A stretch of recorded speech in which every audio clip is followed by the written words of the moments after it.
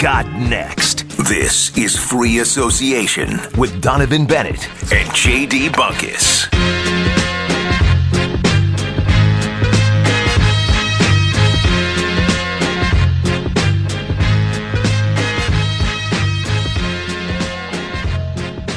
What's up, everybody? This is Free Association on Sportsnet.ca. We're back. We are back in the studio. We are back in the lab. I think we're looking better than ever. Donovan Bennett legitimately looks like he's maybe 10 pounds heavier than the last time I recorded a podcast. What are you doing? Is that a good weight? No, a good weight. It's good. It's all like upper body weight. Like, I don't want you to run into me shoulder first to the chest. I feel like I wouldn't be able to stand up through that. I think I'm just wearing a shirt that I don't know, man. I dried and I don't know. shrunk. I saw your Instagram post of you in a run recently, and I was like, oh, Donovan's looking bigger. And now I've seen it in the flesh, and it's a true story. Like, you're getting bigger. You got a new regiment? What are you doing? Fill me in. I don't have a new regiment at all. You don't have a new regiment. And this is not no a visual chest day? medium. So no chest nobody days? cares. No arm days? I think people care. Word on the street is that your Instagram following, more so than anyone at Sportsnet. Have you heard this before? It depends what you're about to say. Has I'm not more sure. females than any other of the male talent at Sportsnet. Bigger female ratio than any other Sportsnet male personality. Your thoughts? I believe it's a bigger female following than any other Sportsnet talent. Oh, so you know. other than Hazel May. Yeah, there we go. And, So there it who is. doesn't like Hazel? So somebody doesn't maybe throw in an extra chest workout or two for the ladies on the gram. No, it's all right. I'm not doing it for the gram. I think it's probably because my wife is much more famous than I am, and so if she happens to tag me, I get a bump. That's how deep the analytics go on that one. That's a very, very humble response. Aren't you going to ask me about me? Do I look better since I last saw you? You're very happy. Okay. And when last I saw you, I feel like the Raptors were getting swept. Yeah, so they were. You look better in that sense. What's your female Instagram percentage? Low. I think my Seriously? mom, my aunts, and maybe, my sister. I got a couple cousins. That's just about it. Sometimes I get dudes in the DMs that are like, I'm at the Jays game too. I'm like, shouts to you. Friends at the Blue Jays game. I know you always care about my running and how I'm finally getting into it. Okay. So I'm doing the intermittent fasting diet recently. And I promise we're going to get to some basketball stuff soon. We're going to talk Raptors head coaching search. There was an update today. We're going to talk about Kevin Durant's legacy and, of course, Brian Colangelo. But I started doing intermittent fasting. And so for those of you that don't know, I only eat at 2 o'clock and at 8 o'clock. And I put my body into a fasting state overnight, and it helps you burn off fat. And I've started exercising and doing the empty stomach or empty calorie workouts. But my legs have been killing me lately. Like I feel like I've been like locking up my knees, and like my hamstrings have been super tight. And I have a friend who's a doctor, and I asked him about it. I was like, I'm really worried about my knee. He's like, it's not your knee. There's a muscle group below your knee that is screwing you up, and it's your hamstrings. He's like, what do you do when you run? I was like, well, normally I watch some sports at night, and then when the games all finish, I get up off the couch and I try to go for, somewhere around 5 kilometers around a run around my neighborhood on concrete. He's like, so you're telling me at 30 years old, your old ass is getting up ice cold off of the couch after being in repose for hours, and then without stretching, you're running and you're wondering why you're hurt? So that's just kind of like my level of where my level of fitness is at right now. Like, not very smart, trying to get back into it, trying to figure it out. But yeah, I'm hurting. I'm hurting all the time. Yeah, I mean, your lifestyle doesn't drive with this, but you got to go with the early morning run. I can't do it. You're well rested. I know everyone says that. Slept. You feel better for the rest of the day. You got a little bounce in your step. The early morning, get it done, get it over with. There'll be some nice scenery on your running trail. How do you manage that, though, with sports at night? Because I find, like, generally I'm usually up until around 2 a.m., so the mornings are just out for me. I am a early riser. If I go to bed at 11 a.m. or 3 a.m., I generally wake up at the exact same Do you time. nap? My biological clock just gets me up. You nap? I mean, I'm not a baby, so no. Mm-hmm. I mean, who naps? Who naps? Don't be judgmental of Who naps. has time to nap? Dude, I work a full-time job. How dare you? How dare you Do you nap? besmirch Do you naps? nap? Dude, big time. I love naps. I haven't been doing it lately because I've been trying to get my sleep schedule a little bit more on track because, like I said, I'm a night owl. I can stay up till 4 in the morning, no problem.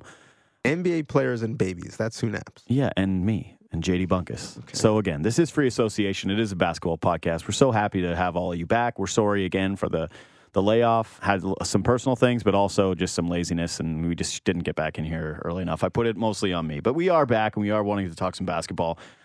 Shall we start with the Toronto Raptors, who have narrowed down their coaching search, according to Michael Grange? It's been a bit of a circuitous journey for this franchise in terms of finding their new head coach. Of course, it started with Mike Budenholzer, who was, by all accounts, the team's number one head coaching choice.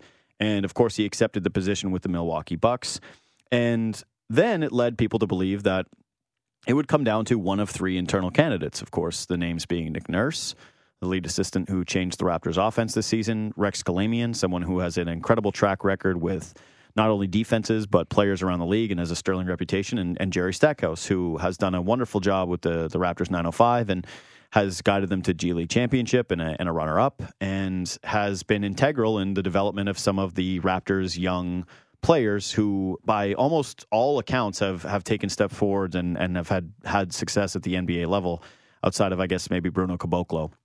But shortly after those candidates were interviewed, the Raptors started extending their head coaching search outside of the organization. And it started with the San Antonio Spurs, who are essentially the New England Patriots of the NBA, where every offseason the hot head coaching candidates usually come down to who can you poach from the Patriots, which became problematic for the Detroit Lions as they didn't do a great background check with their now head coach. But the Raptors went to San Antonio, and they went and interviewed Ettore Messina and their other assistant, Ime Udoka. So those two started off as the leading outside candidates, and you started to wonder how far this search was going to go. And it was revealed today by Adrian Wojnarowski that Zalgiris Kaunas head coach, Sarunas Jasikevičius, who is one of the up-and-comers in European basketball as a head coach. I think he's only 41 years old, had a cup of coffee in the NBA, has emerged as a potential candidate as well. But it has been whittled down, and it is Jasikevičius, it is Ettore Messina, it is Ime Udoka, or Nick Nurse. So Jerry Stackhouse is out, Rex Kalamian is out, and this is, of course, according to our friend Michael Grange. I wonder what your initial thoughts are on this news and the Raptors coaching search in general, Donovan Bennett. Well, one, it looks like there's a good chance that the coach they fired is going to have a job before they rehire the position that is now vacant, which is kind of crazy. And this is Masai's first time hiring a head coach. He didn't have to do it in Denver, and up until this point, he hasn't had to do it in Toronto. So I understand him certainly wanting to take his time with it and get it right. The length of time every day, every hour that goes by lets me further know that it's not going to be an internal candidate, because you kind of already know what you have with those guys. And if you were so compelled to make the move and go in that direction, it would have been easy. And so that's why I felt that it was going to be someone off of the Spurs coaching tree, and it was going to be someone to be brought in to totally reimagine and rethink the way things are done, as far as how things are done on the court. I was hoping it was going to be Stackhouse, both selfishly from a media perspective, but also I honestly think he would have done a good job and provided some of the intangibles that I think this team needs. Mm-hmm. Obviously, that's not the case.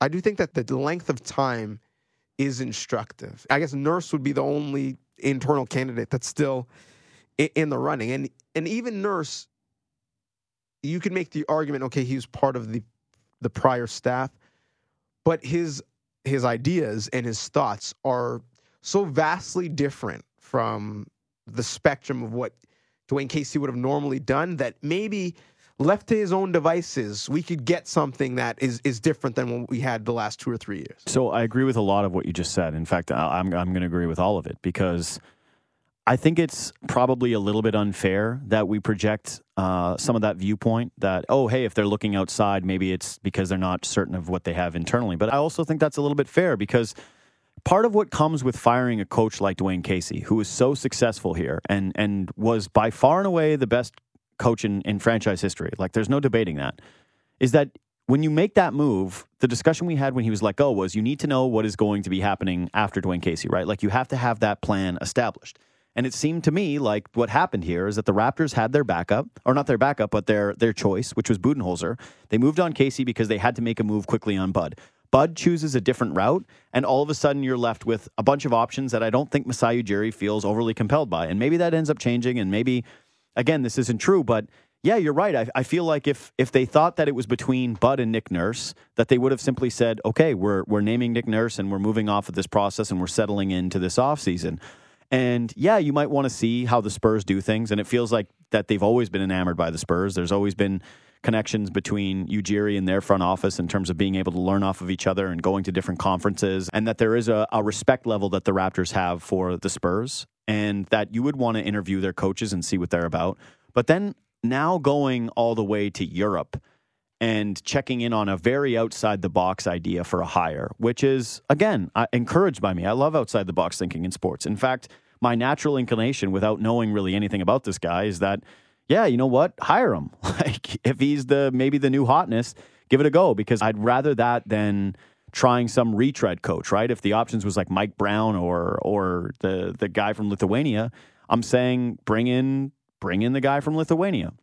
So a little bit maybe unfair to Nick Nurse, but I do think back to that media conference when Masai Ujiri referenced a different voice and that they needed a different voice in the room. And I keep thinking back to Nick Nurse and saying, as much as he is highly regarded around the league, it's difficult for me to envision that it's all that different around the Raptors team. If you're bringing everyone back, if you're bringing back DeMar DeRozan, you're bringing back Kyle Lowry, you're bringing back Serge Ibaka, and your head coach, you're seeing someone that used to be an assistant with you that last year, like, it's hard for me to imagine how different you are as a group or how much things can change if the goal there is essentially to just try to elevate that same core.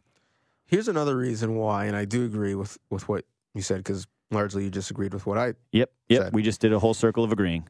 Here's another reason why I feel like it's going to be an external candidate. Although, actually, the one thing I'm not sure I agree with what you said is that Bud was the first choice. I don't know if that's necessarily true. I think we know he was the first interview. I'm going off of 3 different Raptors reporters that are all really in depth with the organization saying that he was the choice. But they all have said that he was never offered a contract. Yep. No, they have. But that could be because that Bud was informing him that day that he was accepting the Milwaukee job. Sure, but if part of the conversation would be about money and finance, and so whether or not you can see the contract, you're verbally telling them. I just wonder, in the Bud conversations, Masai was interested, but he wanted to feel out, because both sides are interviewing each other, especially when you're a coach who has pedigree like Budenholzer and it was suited by other teams. If Masai wanted to find out, okay, certainly I love you as a coach, but how interested are you in the front office side of things? You made a push in Atlanta to get your hands in personnel. Your relationship didn't necessarily end well with the prior GM. Have you learned from that and decided that you just want to coach? You don't care about buying groceries? Or have you left that situation saying, wherever I go, I definitely want input because I didn't like the way my input was valued in my previous Do you know situation? what I wonder with that, though, is that part of with Bud was if we're going to think that maybe the Raptors weren't over the top in terms of offering him so much money that he couldn't refuse it, that Bud looked at in that situation in Toronto and said, you know what, I had that in Atlanta. I had a bunch of good players that I created, and we ran into the Cavaliers and we lost. What I never had was a great player, was a generational talent. And the idea of trying to build a basketball team around someone that has a higher ceiling, that interests me as a basketball mind more so than almost anything you can offer me. For sure. I've been there, done that. For sure. And I think that when everyone looked at the situation, they said, yeah, Milwaukee, not a better city, not a better organization. No, there's nothing better about them than Giannis. Right. But I think also if you're looking at the other direction, you could say, well, this guy basically led a team that did the same thing that our team did, and we fired our coach because of it. So why would we hire him? I look at the candidates that are left, allegedly, and I wonder, even if Nurse checks all the boxes, one of the benefits that you get from hiring a new coach and really doing these interviews is you get a fresh appraisal on your talent and your operations. Mm-hmm. Another team comes in and basically does an advanced scout for you. This is what I think of your stars. This is what I think of your training apparatus. This is how I change this. I suggest this. I really like the way that you do this. I've never seen that before. So on and so forth. There's value in that, in bringing new, fresh ideas. We know Masai is someone who values a variety of ideas and experiences. He's surrounded himself with people who really have no relation because he wants all different types of perspectives. With Nurse, you lose a little bit of that because he's been there. He's been in that echo chamber. With all the other candidates, you are getting fresh ideas. Even some of the candidates from the same organization may see your team differently. And again, I think that's another reason why, and this is all speculation, but my educated guess would be it would be best case scenario, someone from outside the organization because there's value in that. If it's gone this long, I agree. I don't think in a vacuum the Warriors are 20 wins better just because Steve Kerr is smarter than Mark Jackson. But Mark Jackson laid a foundation, and Steve Kerr said, okay, but what if we move Steph Curry off the ball? What if we, gave some power to the stars? What if we got Kevin Durant? Well, I mean, that came after they won a championship. But yes, I don't think that the jump is going to be similar no matter who the coach is in Toronto. But I do think bringing in new ideas is something that would intrigue Masai the way he thinks. Again, it feels all very unfair to Nick Nurse, especially considering the year he had and the fact that it's been pointed out there was a poll done by Yahoo Sports a little while back where they polled a bunch of general managers around the league and asked them who they thought the next assistant coach that was going to be hired as an NBA coach was. And Nick Nurse led the way. He had a lot more votes than Jerry Stackhouse. He was ahead of every single other coach, including Ettore Messina, who's an assistant in the league right now. So he's clearly looked upon favorably around the league. He clearly had an immensely successful season, and I think that this is just maybe an unfortunate circumstance where he might be disqualified for something because of where the Raptors are as a franchise, and it's a very unique situation. I will say this, though. But before you go on, life's not fair. Because if life was fair, the job would still be filled by the guy who did it prior. Absolutely. All I was going to say to that was, do you read anything into him not getting the job in Orlando when Jeff Weltman is there, and he was formerly with the Toronto Raptors organization, and they moved on Steve Clifford, who has, again, a track record as a head coach and had done some really good things in Charlotte. But I did find it a little curious that, this guy was passed on by the Orlando Magic. And if they did view him as such a coveted head coach and they looked at him and said, this is the next big, great thing, that he wouldn't have been poached or that they wouldn't have pushed to make him a candidate. But you could also make the flip argument of maybe they didn't because they feel as though Toronto is going to hire him. Well, why would they care if Toronto's going to hire him? If they got there first. No, I'm saying maybe they hired Clifford because they were like, we're not going to be able to hire this guy because Toronto's going to offer him the job. We think he's going to, and he'll accept. Maybe. I mean, Weltman and Masai are close, so I'm sure they're sharing notes back and forth. You say that about Nurse. You could say the same thing about Casey. Casey is someone who's rumored to just go down to Orlando and become another Canadian snowbird, and you've got a young team, a team with a lot of impressionable guys. That need to grow as talent. Yeah, he would fit in well in that situation. So I think it is interesting that neither of those guys ended up with that job. And Clifford is someone who's really respected throughout the league. So I don't want to pour water on him being given the job. I found both of those things being interesting, and even more so in the case of Casey than Nurse. The other thing, though, when you look at the Spurs candidates, quiet as kept, Popovich's disciples don't have the best track record. Like, it's not like they've burned Bud up is the that league. all right? But yeah, it's similar to the Patriots. Again, there's some parallels there. Like, they have not had the level of Eric Mangini. You were expecting him to be brilliant. Josh McDaniels outside the organization, similar situation. So yeah, and the guys Charlie Weiss, the guys who we give credit for being Popovich's disciples, Steve Kerr, Avery Johnson to a certain extent when he was in the league. Yeah, they spent time with Pop, but they were also affiliated with other great coaches. Avery Johnson gives a lot of praise to Don Nelson and his time under him. I view Avery as more of a Don Nelson guy, and I view Steve Kerr as more of a Phil Jackson guy. Yeah. I do. Like, it's hard for me to think of Steve Kerr and say, like, he was, like, I'm sure he picked up little pieces from everyone, right? Like, that's what makes you great, is that you can identify who are really smart people and borrow little traits from each of them. But I still view, like, the impression that a Phil Jackson would make over a longer span of time with Steve Kerr than anything like Kerr as a part of the coaching staff in San Antonio, like, or as a player. I mean, like, I don't see it that way. I see him as a Jackson disciple. And there's parsing, but still. Sure. And as a coach, I think you learn different things from different people. And I think Kerr's a great example. I think Kerr learned his basketball acumen from Jackson, but he learned how to be a coach and handle a staff and relate to players from Popovich. And and all leaders. He was also a player himself. Like Kerr. Yeah, like I think there is a big advantage not that there's a big advantage and you can't make up for it in other areas as a head coach, but I do think that if you are a former player, one of your strong suits should be relating to players. Sure. Right? Like, if you're a guy who steps in and nobody likes you and you used to play, that sucks. Unless you're Jerry Stackhouse. Right. So, but he's respected and revered. He's got the Jay Prince thing going on right now, where it's like Jerry Stackhouse's word is gonna reach other people, and it's gonna put you on notice. But one of his theoretical knocks was that he would be too hard. Yeah. His practices would run too long. And I found that to be an interesting narrative from a guy who, again, was a player. But also, I think in life, you remember what happened to you most recently. And he most recently was an old player. Mm-hmm. He's most recently a player who would appreciate no shoot-arounds the day of a game. It's not like he's going to remember most fondly when he started. He's going to remember the reason why he still walks with a limp. And so the fact that Stackhouse would be too hard, that's something I could understand from a coach who didn't play, or certainly play at a high level, unless he just sees these finely tuned bodies and says, what do you mean you can't run up and down? A la Thibodeau.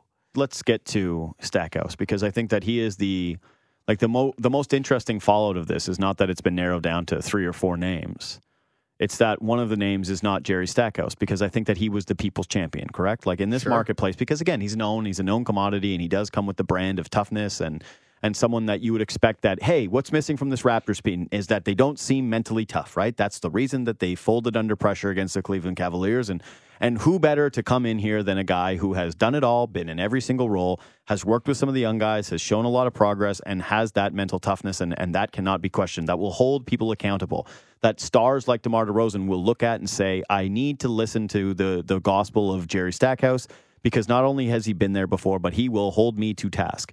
I think that Jerry Stackhouse has a future in this league. I think that he is going to be a head coach. But I think that this was, again, similar to what is happening with Nick Nurse, is maybe not the right situation at the right time.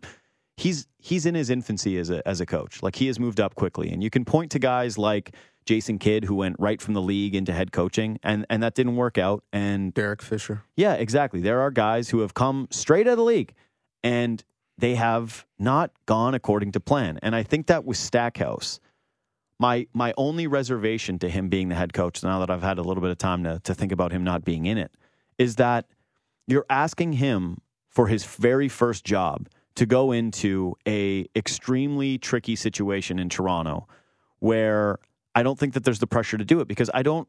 If Stackhouse was going to leave you, if there was someone that was ready to give Jerry Stackhouse a job, I think you'd have to evaluate it a little differently.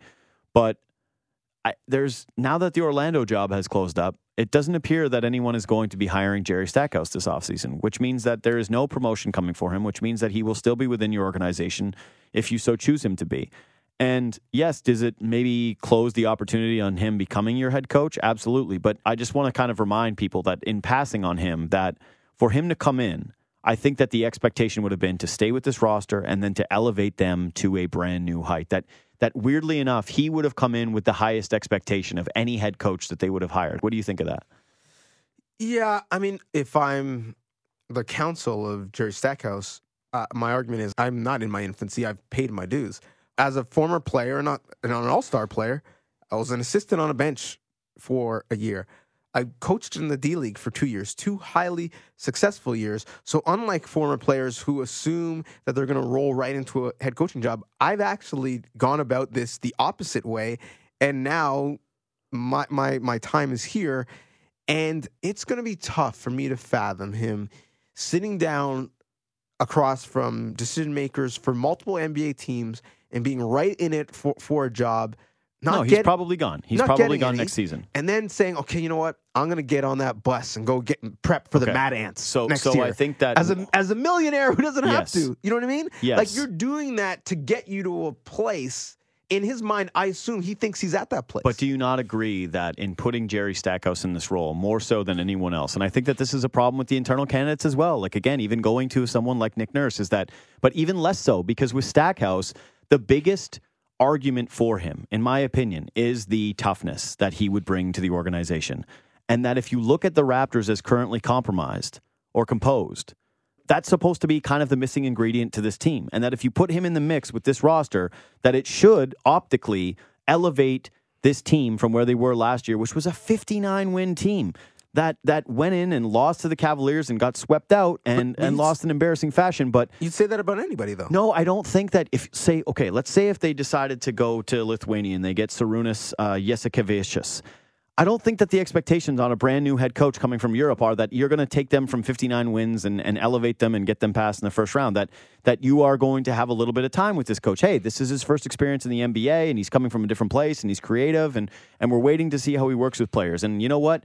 If the Raptors just have internal development of their players, that is viewed as a success. Same thing goes with Messina, is that it's going to take him a little bit of time to establish whatever culture it is with him. Even Nick Nurse, it's like, yep, well, they had Nick Nurse, and it didn't work out, and my expectations don't change that much as a fan. I think Stackhouse, weirdly enough, would have had the highest expectations, and probably more unfairly so than any of the other candidates who might all be more qualified. No, I don't think so. One, I think if this team doesn't reach expectations, I think whoever the coach is, the blame, the scrutiny, the pressure. But do we know what the expectations are right now? I don't think we do. Well, assuming the roster is similar, I think the expectations are going to be unfairly similar, which is why I felt like the previous coach shouldn't have been fired, because the expectations in the first place were realistic as soon as they got the number 1 seed. Because if we had that conversation to start the season and said, hey, listen, you're going to beat the Wizards in the first round, you're going to beat the Cavs, or you're going to lose to the Cavs in the second round, regardless of knowing the seed, you'd be like, yeah, I'll take that. But when you're the number 1 seed and that happens, I think the perception is a bit different. But with Stack, I think the pressure is going to be on Masai, assuming this roster looks like something like it looks right now. But 2, I think Stackhouse, his value and his success will not be on how the front of the roster performs. I think people will attribute success to him with how the back of the roster performs. All of those 905 guys and how that bench is improved, not from last year, but throughout next year. If the bench mob is killing people again and, the starters can't hold their water, I think people will say, listen, Stackhouse has the future of this team moving in the right direction. The front office needs to make a better decision filling out number 1 and 4 on the roster, and that's on him being Masai, because those guys are tied up in a lot of money. I don't think Jerry Stackhouse cares about the amount of pressure, getting a job with a team who's in the playoffs, who has expectations, because many studies have shown that as an African-American coach, especially a first-time coach, your jobs generally are at the bottom of the league. They're tough jobs. Thus, generally you don't succeed, and you're in those jobs for less amounts of time than your Caucasian counterparts. There's been a bunch of studies that have shown that. So if Jerry Stackhouse is the outlier who gets a first job that's a playoff team, I'm thinking he's saying, guess what? Me and Ty Lue, it's our lucky day. We're the outliers.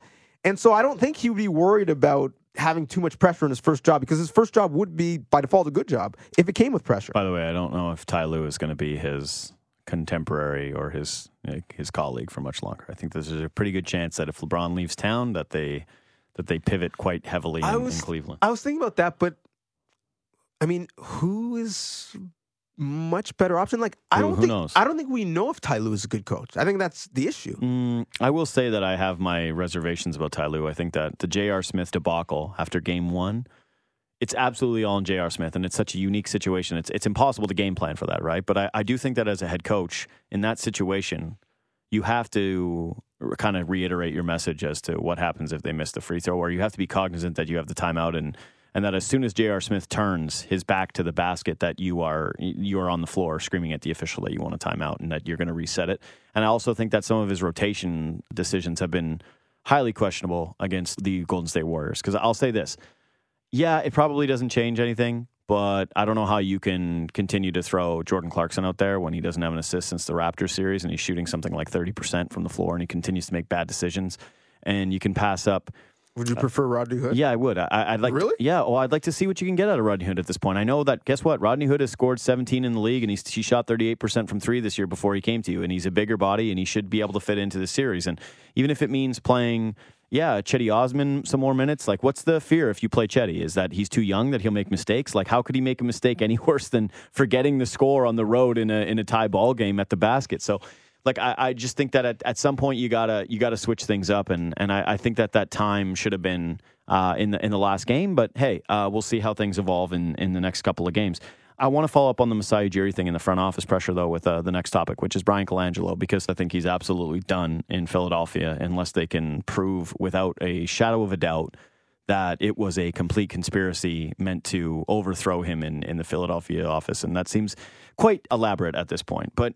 The Eric Jr. account had a couple of tweets that relayed back to the Toronto Raptors, and one of them was this one from the Eric Jr. account, which I think was his wife.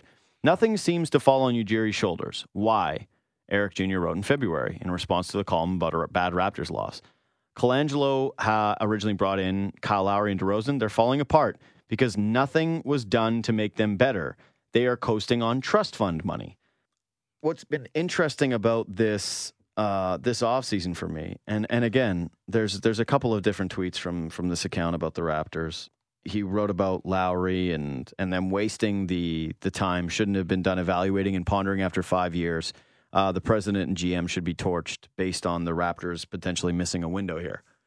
What's been interesting to me about this offseason is that this is the first time in Toronto that Masai Ujiri has really faced a lot of scrutiny. There were times where people looked at, the Terrence Ross contract or the Jonas Valanciunas contract and they said like, oh, what's Ujiri doing? Or the Bruno Caboclo draft pick. But again, like those were all just a one-off thing. I think that now people are evaluating his body of work a little differently. And I looked at these Colangelo tweets or the tweets from the supposed Colangelo accounts and said like, I think some people are kind of coming around on the fact that like some of these things are not completely off base. Like what would you attribute the Raptors' success towards? More so than anything else, I would say that it's Kyle Lowry, that they were able to acquire Kyle Lowry in a trade for, you could argue it was bad because the Masai would have picked in an alternate universe Giannis Antetokounmpo in that slot, but the success they had was that they were able to grab a point guard, and through Dwayne Casey coaching him and being able to come to terms with him and develop him, Kyle Lowry became an all-star in the league, one of the best point guards in the NBA, and alongside DeMar DeRozan's development, who was a Brian Colangelo draft pick.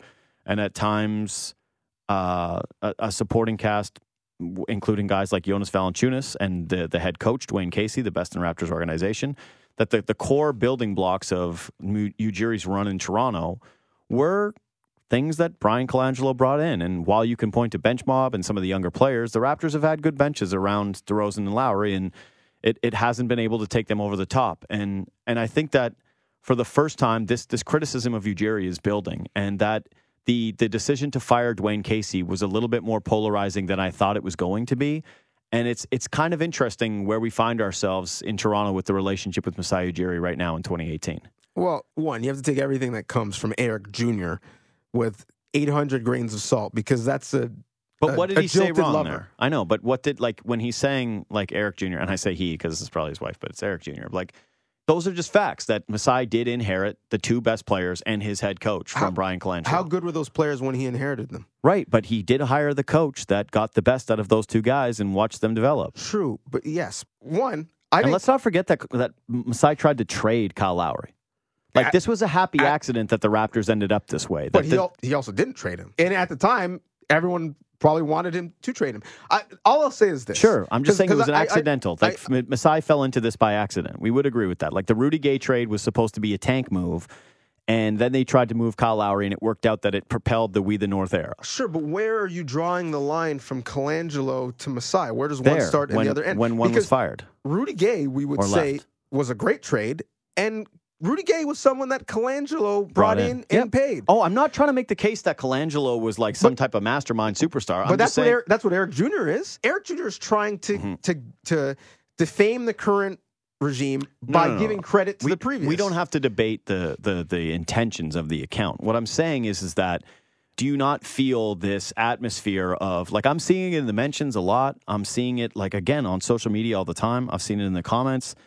And I've heard it from other people that I've had conversations with, that there is a real questioning of Masai Ujiri and what he's done in Toronto since he came here. I'm not saying that this is me. I'm just saying that is now becoming more and more of a story in this media market. Anyone who questions, listen, no one's going to bat 100%. So if there are specific decisions that you take issue with, sure, no one is above reproach. Bob Myers is a great GM. He has 3 too many centers on his roster. Mm-hmm. Everyone makes mistakes. But what did he get them for? Who, the centers? Mm-hmm. Cash. I'm not saying that Masai Ujiri walks on water. But I do think that this fan base is a bit drunk on the prosperity that this team has had and forgets what it was before. This organization was in the wilderness, led by Colangelo. And Masai said something when he came. He said he's definitely not going to leave this franchise in a worse place than he got it. The franchise has been in the playoffs every year since he's been here. Coincidence? I don't think so. Colangelo, he had some high moments, but he also had some of the darkest years in this franchise's history, had some terrible contracts, some horrid drafts, and DeRozan, yes, Kyle Lowry, yes, on this team because of Brian Colangelo. Same with Jonas Valanciunas. Same with Dwayne Casey. Right, who's no longer on this team. But yes. But also, Masai's first decision was to keep Casey. Mm-hmm. He could have washed his hands with him at that point, and no one would have batted an eye. I don't think it's also a coincidence that those guys got better under this regime. And a lot of that credit goes to the coach in Casey.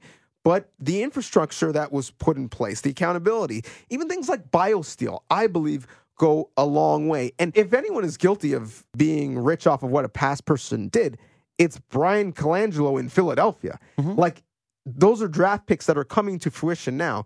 We saw that fruit bear based off of Lowry and DeRozan 2, 3, 4 years. Steadily, they continue to get better year in, year out. So, listen, I think it's nuanced. I don't think that there's a definitive answer on either side, but I will say that there's no question in my mind that the 2 best players on the Toronto Raptors and the 2 players that were most integral to the We the North era and to the rebranding of the Toronto Raptors as a perennial contender were 2 guys that were acquired by Brian Colangelo, one through the draft and one through trade. So, and that, hold on. Would you trade Brian Colangelo for Masai Ujiri? No. I'm not trying to make that case. I'm not making the case at all that the predecessor is better than Masai Ujiri. Of course, I would rather have Masai Ujiri. I think that he brings a level of prestige to the franchise, and I think that you're correct in your assessment of what he's built around those players. This is not a disagreement. I'm just speaking in some of the things that are factual, because it is difficult to quantify some things. Things that are factual where those 2 players have been the most important moving forward. One is that Masai Ujiri did try to move one of those players. The other part of the equation here is that Masai Ujiri, since he has been the general manager of this team, has had a really, really spotty record with free agent signings for the guys that he has brought in around DeRozan and Lowry. Started with DeMarre Carroll, which was an unmitigated disaster. Corey Joseph was an excellent one. It was one that was unexpected for this franchise, but it was one that did absolutely work out. He was a solid backup point guard for this organization, but it was a low-risk, medium reward. Like, it wasn't a big needle mover. He went out and made the acquisition for Serge Ibaka, so gave up a first-round pick, a real asset in the league, and Terrence Ross, which didn't hurt you really whatsoever, but nonetheless an asset at the deadline to acquire a player that did not help you at all in your postseason run when he was acquired, and 2, hurt you in the following season, and you re-signed probably at the time a signing that most people would have agreed was a pretty dreadful signing when it first happened, giving Serge Ibaka 3 years and $65 million. He is also responsible for the Norman Powell contract, which is, again, could change. I'm not putting the book out on the Norman Powell contract, but rushed into signing him to a $40 million contract over 4 seasons when he had not proven yet that he was going to be worth that money in limited and sheltered minutes. Like, the signings that Ujiri has made throughout his career as a Raptors general manager, if you take out the guys that Colangelo brought in, it's not a good list. The draft record has been sterling. It has been one miss, really, which was the Bruno Caboclo miss. And there were some guys behind him, absolutely. But the philosophy behind the pick, I think we've all come around on and understand the thought process there, especially considering the way that they've nailed those other picks. But I do think that some of the criticism, I think that I've been guilty of it too, is that I am a big Masai Ujiri believer. Like, I believe in him as a person. I believe in him as a man. I believe in him as a basketball talent evaluator and as someone who can run a business. Like, I think that you are so fortunate in this market to have this guy. But what comes with that is sometimes I think that he does get a little sheltered from some of the criticism, and that one of the things I didn't criticize him for was moving off of Dwayne Casey. I didn't view this as like a fault of Ujiri, that he had to make this decision, and I thought Dwayne Casey, unfairly or not, it was time to move off of him. But what I did not expect was the pushback from fans. And what I did not expect was in the very same offseason for one of his colleagues, and granted, jilted lover, to be exposed for criticizing him in a certain way that I think has at least some merit to it, regardless of the intention. And I just look at this and say, wow, I do wonder that if we're so wrapped up in the focus of what the pressure is for the next coach, that maybe there's more pressure on Masai Ujiri this offseason than there is on whoever he decides to hire. Oh, I agree with that 100%. I think the interesting thing around Masai removing Casey from the equation is that the sights are solely set now on him. But I do think that even though Lowry and DeRozan are credited to Colangelo in his era, as I said, not only did those guys get better under Masai, but he also re-signed them. Yep. He but convinced DeMar them DeRozan to literally stay here. won it, like didn't even take a meeting with anybody else. But I if think it was a tire fire, maybe that goes differently. But again, Masai did try to strip it down. Like, let's not forget that his whole philosophy that he has reiterated now, that they do not want to tank and that they believe in winning, that is not how it started here. How it started here was an attempt to go in and get Andrew Wiggins.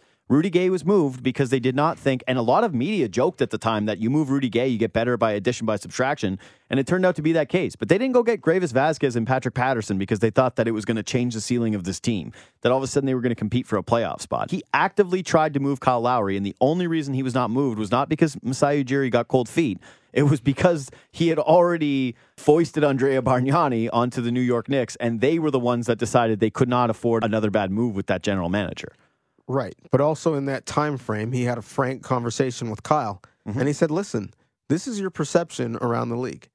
What do you want to do about it? Do you want to change it, or do you want to be known as this player? It's up to you. And again, I think some of that credit has to, with the way the franchise handled Kyle and handled DeMar, and their ascension has to go to the current GM. But you wouldn't give more credit for Lowry and DeRozan to Masai than to Brian Colangelo. Why not? Because Brian Colangelo brought them here.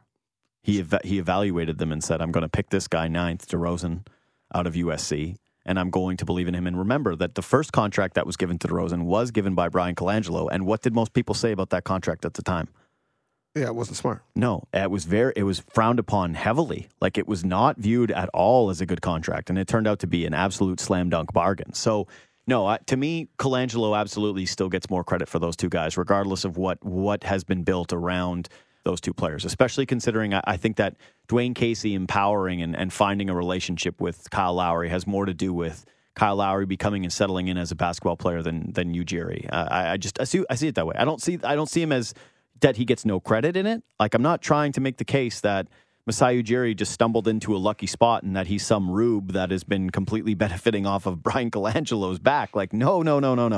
But that there are some things that we can fairly look at and say, all right, if you believe Lowry, if you are in the camp that Lowry and DeRozan are guys that could have gotten you to an NBA Finals, that this year that those two guys were good enough, and that it could have been the surrounding talent or surrounding circumstances, then I think that you have to put it on Masai Ujiri, that more so the failures than just about anybody else with the roster composition. I want to do a full look at the Raptors offseason coming up maybe next week with a couple of guests. I'm hoping that the Raptors are going to sign their head coach and that we can have somebody in here to break it all down as to what they're going to do. But I think that they hold off until the end of the finals. Maybe not. And that we can kind of look at what the Raptors do, because I've got some theories. I've been working the trade machines. Hold off to the end of the finals. So you mean this weekend?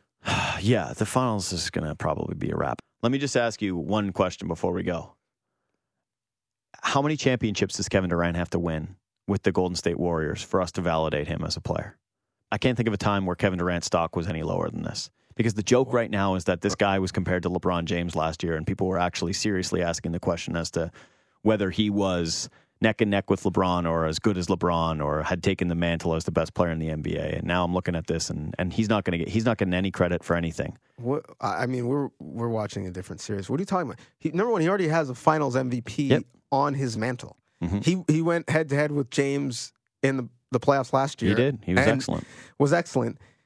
And people are losing it, KD. saying no, I don't love KD at all. You're the only guy who's still in KD's court. KD it's you and Rich Kleiman and Bill Simmons all together. People are like, oh my goodness, KD has to step up. He has to play much better. He was awesome in the last game. He's shooting incredibly efficiently. Yeah. He's rolling out of bed. He stunk in that Rockets series, though, man. Let's admit it. He stunk. Compared for Kevin Durant, he screwed up their offense. He was certainly too ISO. I will agree. But there was parts of that Rockets series. How much does Rich Kleiman pay you? Tell me the truth. I've never met the man. There's parts of that Rockets series where Steph Curry couldn't hit a three. Yeah. And there's parts of these... you're going to stand for KD over Steph? Who hijacked your body? No, the point is Steph, we forget, missed the first round of the playoffs. KD carried them. He's been brilliant. Congratulations to Kevin Durant, who had Draymond Green and Klay Thompson, and you were able to get out of the first round against who was it even? I can't even remember. I don't... The Pelicans and the Spurs. No, Spurs was round 1, though. It was Pelicans round 2, because I remember trying to trick myself into thinking, like, oh, you know what, AD and Drew Holiday and Rajon, and it's bang. The first game. KD was great. For the first 2 rounds of the he's playoffs. a great player. To me, his legacy is cemented. He doesn't have to win 3, 4, 5, 6. So you wouldn't, he's an wouldn't even great. entertain if you were Kevin Durant from your legacy standpoint. Like, let's just pretend like you are Kevin Durant. And let's take out like all of your Silicon Valley connections, which of course he does have. Like he's admitted them on that Simmons podcast that he was on, which now... Sorry, but those are unlistenable. Like they're truly horrible. Like it's a very, very weird podcast. Lots of people listen to them. Sure. They're fine, but continue. Okay. Congratulations to those people. When I saw number 4 pop up on the old subscription, it was a click delete. Sling. Okay. Anyways. But let's take out your Silicon Valley connections because let's assume that you can maintain them and that you living in the Bay Area does not affect your outside business interests from that standpoint. Would you not think about looking at other situations and saying, you know what, why can't I beat LeBron James to Los Angeles? And why can't the Lakers be my team? Why can't I sign with a different group and start my own thing again? I've got my 2 rings. I've got a finals MVP. No one can take those away from me. Why doesn't Kevin Durant go somewhere and prove the doubters wrong that he is an all-time great and that he, as the best player unquestionably on a team, can win a championship? Who are these legions of doubters? You don't go on Twitter ever? If this playoffs you don't listen to talk radio, watch TV? If this playoffs have taught us anything, it's that one man, no matter how great, even if it's LeBron James, who for me is playing basketball at a higher level than any other human has ever played it. Agree. That is not enough to win a championship. Not if you're facing a rigged super team. How are they rigged? The Cavaliers. You think if Adam Silver could go in a time machine that he'd be okay with the Warriors? You think that he'd be okay with that? If Adam Silver gets a time machine, he can change the cap. You think he doesn't go back and reboot and not allow the Warriors to not allow them to draft Draymond Green in the second round and draft Steph Curry if the Minnesota Timberwolves take 800 point guards and take Klay Thompson at the back end of the lottery? When the Warriors... And then implores Steve Kerr? When the Warriors won 73 games, they were the most popular team in the NBA around the world. Okay. Everyone loved that team. And now they became villains. And why did they become villains? Because... some guy who was a bit of a coward and is a little bit like he even said he admitted it himself. He's like, I need to be. They become somebody to validate me. That's why there's thousands of people watching them warm up on the road. Yeah, that's why that was there before Kevin Durant got there. Anyways, Kevin Durant's just like. They're clearly not that villainous. They're not NWO and all these people are wearing Warriors jerseys and asking for autographs. Well, yeah, in Golden State. And the finals ratings continue to go up year after year after year. Yeah, because everyone wants to watch a villain get knocked off the top of the mountain, and they are villainous, man. Like, they are the villains of all sports. You know what? I never thought that the Shaq and Kobe team could be more hated in my lifetime. Like, I never, ever would have bet on that. If people would have said, listen, is there ever going to be a universally despised group outside of Los Angeles fans than Shaq and Kobe that felt more unfair? I would have said absolutely not. You should be better than this. I'm not this better radio than this. take. I'm not better. It's not a radio take. Listen, I'm genuine, man. I'll tell you how I feel, and I can't stand that Kevin Durant went to that team. He ruined the NBA. Oh my goodness. You mean to tell me that these stars decided to give up some money and some stats to play together, to play away? What money have they given up? I'm sorry.